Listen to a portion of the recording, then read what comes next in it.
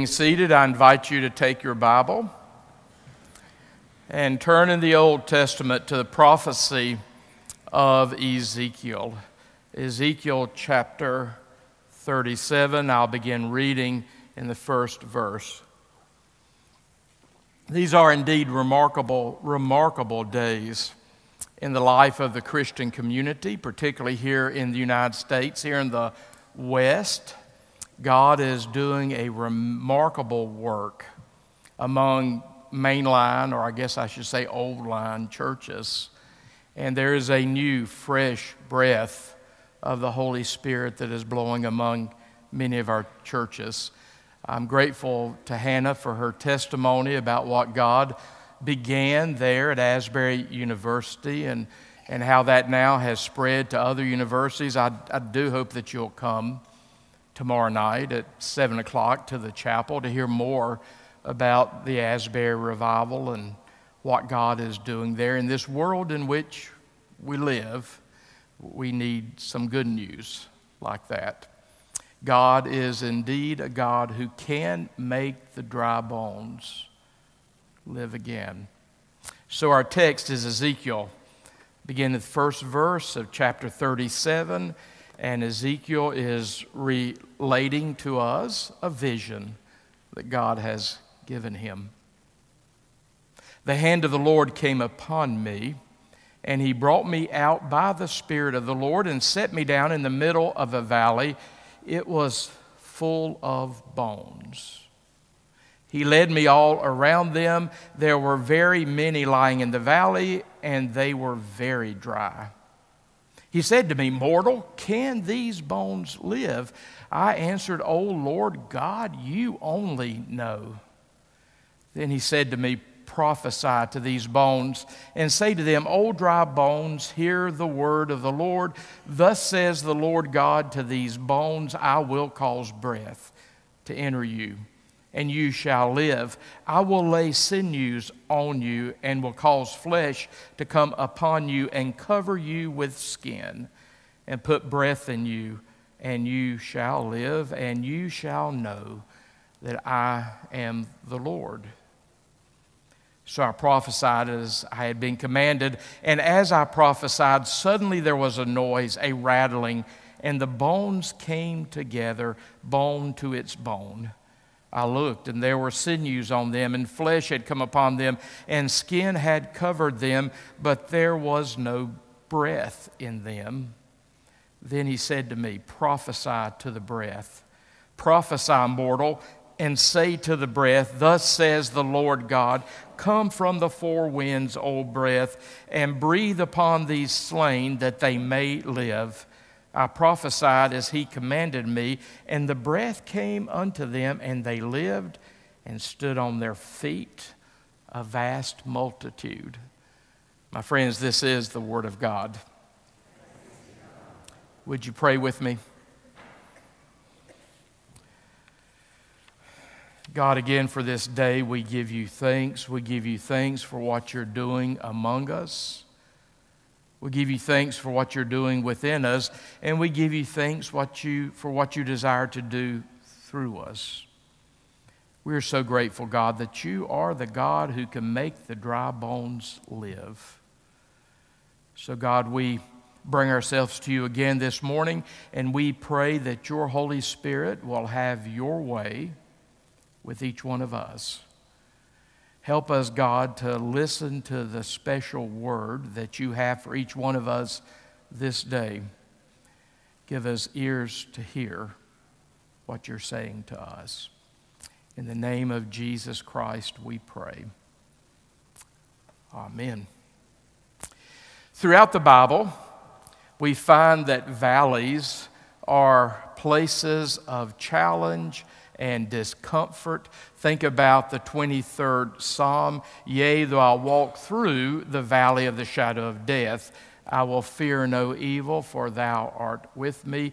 In the Bible, valleys tend to be places of challenge and discomfort. Let me give you some examples. There is the valley of Elah in 1 Samuel 17. That is a valley of conflict. The valley of Elah is where David met his Goliath. There's also the valley of Siddim in the book of Genesis. In chapter 14, we see that the valley of Siddim is a valley of sin and corruption. It's there in the valley of Siddim where God brought judgment onto Sodom and Gomorrah. And then a very famous valley for the Christian community is the Kidron Valley. The valley of Kidron, there between the holy city of Jerusalem and the Mount of Olives. And even to this day, if you were to go and look at the Kidron Valley between Jerusalem and the Mount of Olives, you would see that it is still a valley of death. To this day, if you go and look at the Kidron Valley, you will see there on the slopes of the Kidron Valley hundreds and hundreds of tombs. It's still one of the most sought-after places for members of the Jewish community to be buried, because in their thinking, that is where the resurrection of the body will begin, there among the dead, there in the Kidron Valley outside of Jerusalem. So the Kidron Valley, a valley of death. Most of us believe that when Ezekiel received his vision, he was seeing a vision of the Kidron Valley, that valley of death. Ezekiel, as we know from the scriptures, was a prophet to hopeless people. The people of Israel had already been, many of them, carried off into captivity in Babylon, including Ezekiel. Ezekiel was there being a prophet among the exiles. He's there in a foreign land. He, with the people of Jerusalem, are in a place they do not want to be. And they, in many ways, are a hopeless people. So God gives Ezekiel a vision to share with all those hopeless people in exile there in Babylon. And it's an amazing vision. If we went to Sunday school, if we spent time in the church, we know this vision of the valley of dry bones that we read about in Ezekiel 37. God shows Ezekiel this valley, and it is a valley full of not corpses, but dry bones. These bodies are way beyond corpse stage, and it's just a valley of dry bones. God shows Ezekiel that valley and then asks Ezekiel the question, "Mortal, can these bones live?" Ezekiel is smart enough to say back to God, "Oh God, you and you alone know whether or not these dry bones can ever come to life again." So at that point, after God had prepared Ezekiel, at that point God says to Ezekiel, "Prophesy to these bones." Prophesy is a biblical word for preach. Preach to these bones. Preach the mind of God. Prophesy to these bones. So prophesy to these bones, Ezekiel, and say to them, "O dry bones, hear the word of the Lord. Thus says the Lord God to these bones, I will cause breath." And perhaps you know that in the Hebrew, the word breath or the word wind is the same word as spirit. Ruach in the Hebrew. So here God says through Elijah to preach to these bones, and God will cause Ruach, breath, wind, or spirit to enter them. And then he says to those bones, "And you shall live." God goes on to say, "I will lay sinews on you and will cause flesh to come upon you and cover you with skin and put breath, Ruach, wind, spirit in you. And you shall live, and you shall know that I am the Lord." Well, Ezekiel was obedient. He says, I prophesied, I preached to the valley of dry bones. Never here in this place, but I have preached in some places where I felt like I was preaching to a valley of dry bones. Here Ezekiel preached to a valley of dry bones. And then you see the miracle happening. The bones come together, sinews come together, flesh comes together, and then the breath, the wind, the Spirit of God fills those resurrected bodies with life. Now, if you keep reading in Ezekiel chapter 37, as Pastor Clark said a few moments ago, obviously the immediate application of this text is to the people of Israel. That God will resurrect them, God will breathe life back into them, God will regather them and bring them back to the land of promise, and God eventually does that as God brings them home from Babylonian captivity. And even today we look at this prophecy and we see this prophecy about Israel being regathered, Israel receiving new life, and we think we're watching that. We have been watching that since 1948. But even though the immediate application of this text is to the people of Israel, this text has application to us also. That's the way the Bible works. See what it means, then see what it means to you. That's the way you do Bible.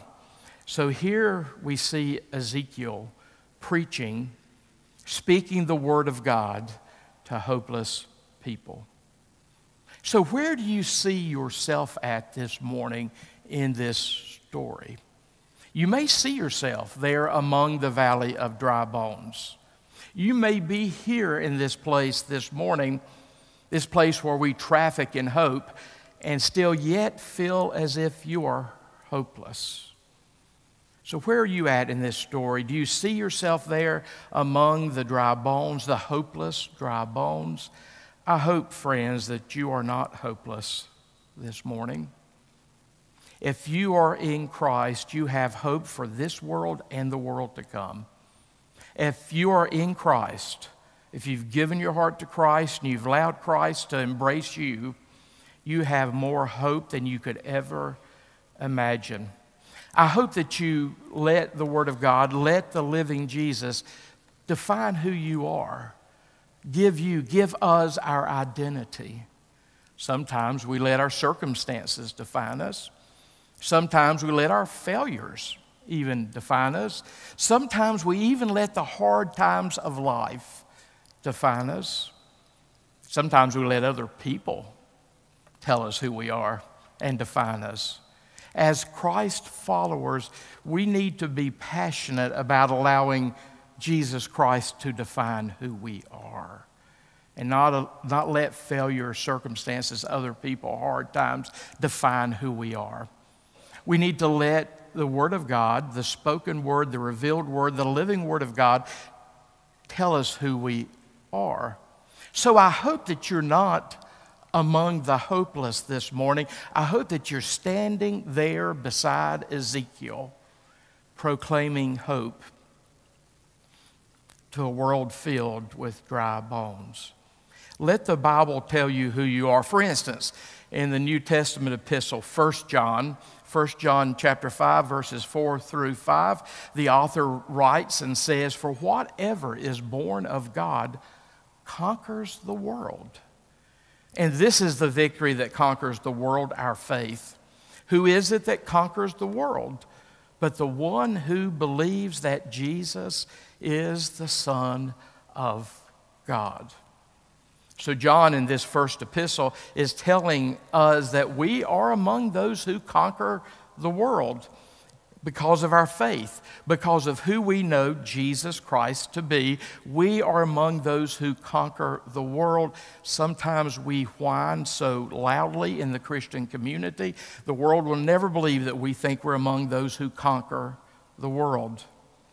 In Romans 8, that amazing passage at the end of chapter 8 in Romans, we learn that we're not only conquerors.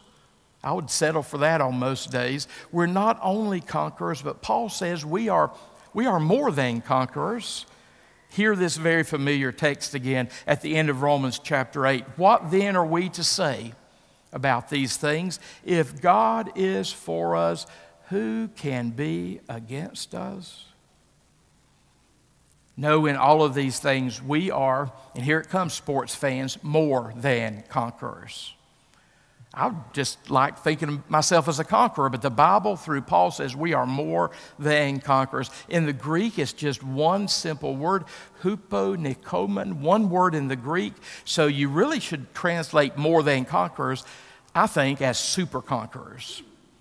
Put a hyphen in there if you'd like, super conquerors. That's who we are.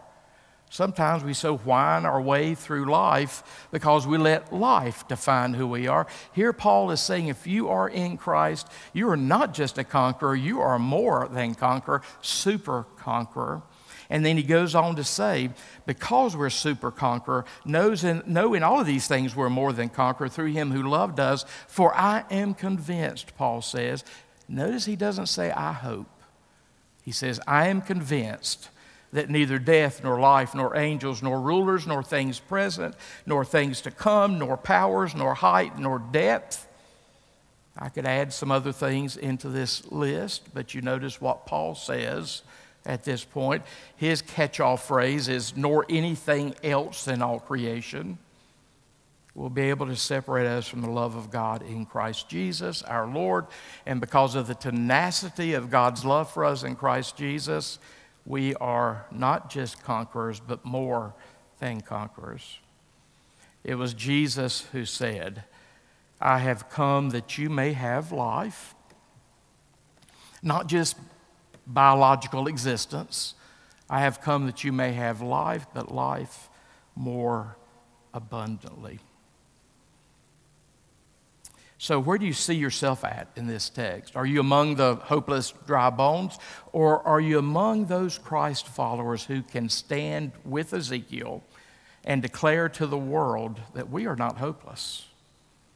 We are never hopeless. We have hope for this world, hope for the world to come.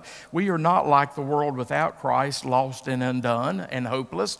We are the people in Christ. We have an amazing amount of hope in our lives. It is a hope that overcomes this world, our faith that overcomes this world. If God is for us, who can be against us?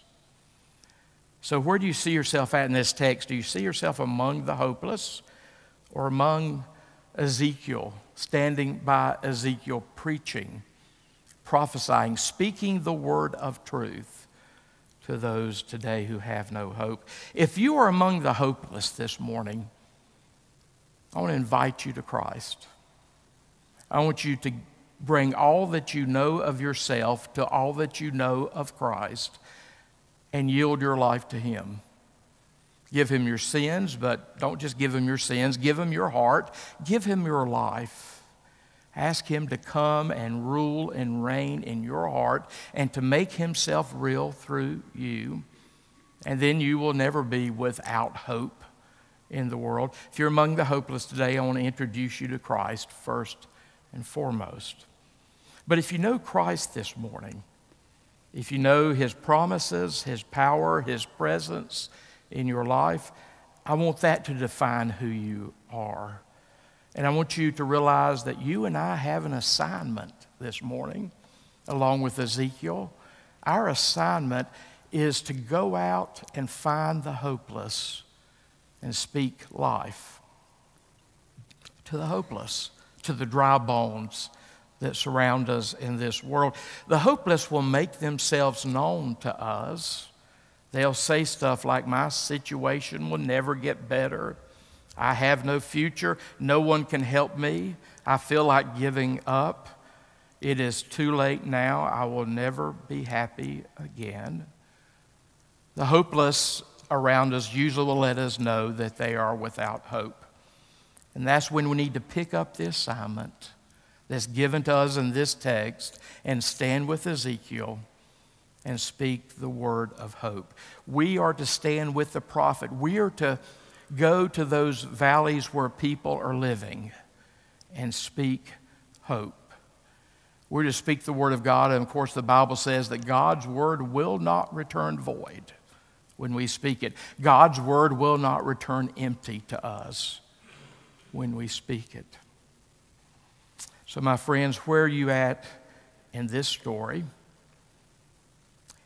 If you're among the dry bones, I invite you to Christ to experience his renewing, reviving spirit, breath, wind in your life. If you are among the Christ followers, we should be excited about going into the world and speaking a word of life to all the dry bones around us. Would you pray with me?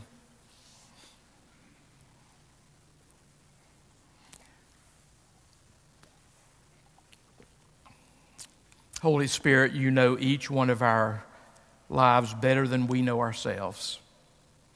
So right now, in these moments, give us exactly what we need.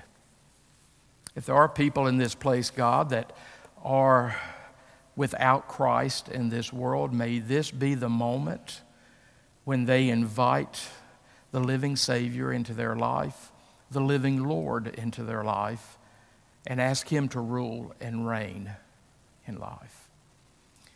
God, if we know Christ, if we're clinging to Christ, may we allow Christ to define who we are, and may we receive the assignments that He gives us for this world. We thank you for the adventure, the joy and the glory of living as Christ followers. In His name we pray.